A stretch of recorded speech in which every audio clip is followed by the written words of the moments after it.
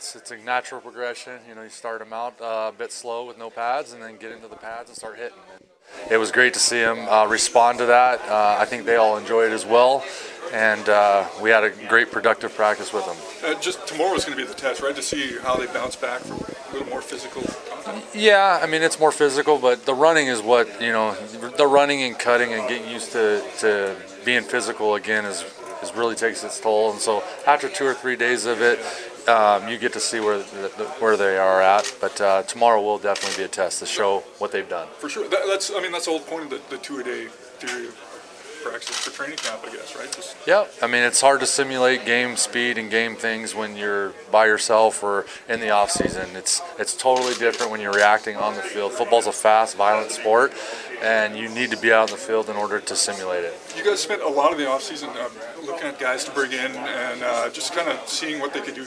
This is the first real time where they stack up against the vets and you see football. Yeah, it's been great. I mean, I think the rookies are holding their own.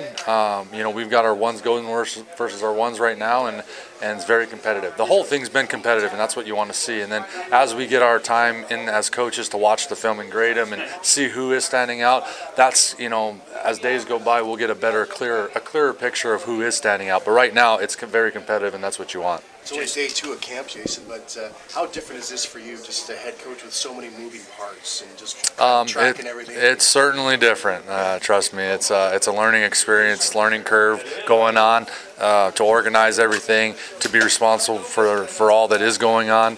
But I love it. I mean, it's been very fun for me, and we are organized. But again, there's always something to learn each practice, it seems. You talked yesterday about the execution. Compare yesterday to what you saw today. I thought our execution was a bit better.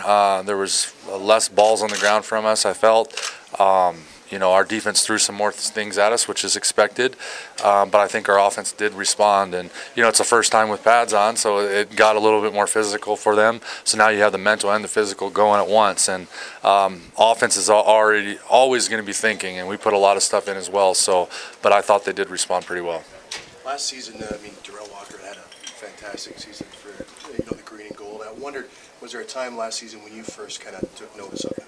Well, yeah, I mean, when the catches were piling up and, he was going in the record books for his first few games, you start to recognize what he could do, and obviously got a first-time view of it in the playoffs and then in the Grey Cup, first time getting to see him in person play. And then watching him now on the field, I mean, he's what's advertised. I mean, he's as good as advertised. So I'm excited to work with Darrell and hope he improves and gets better.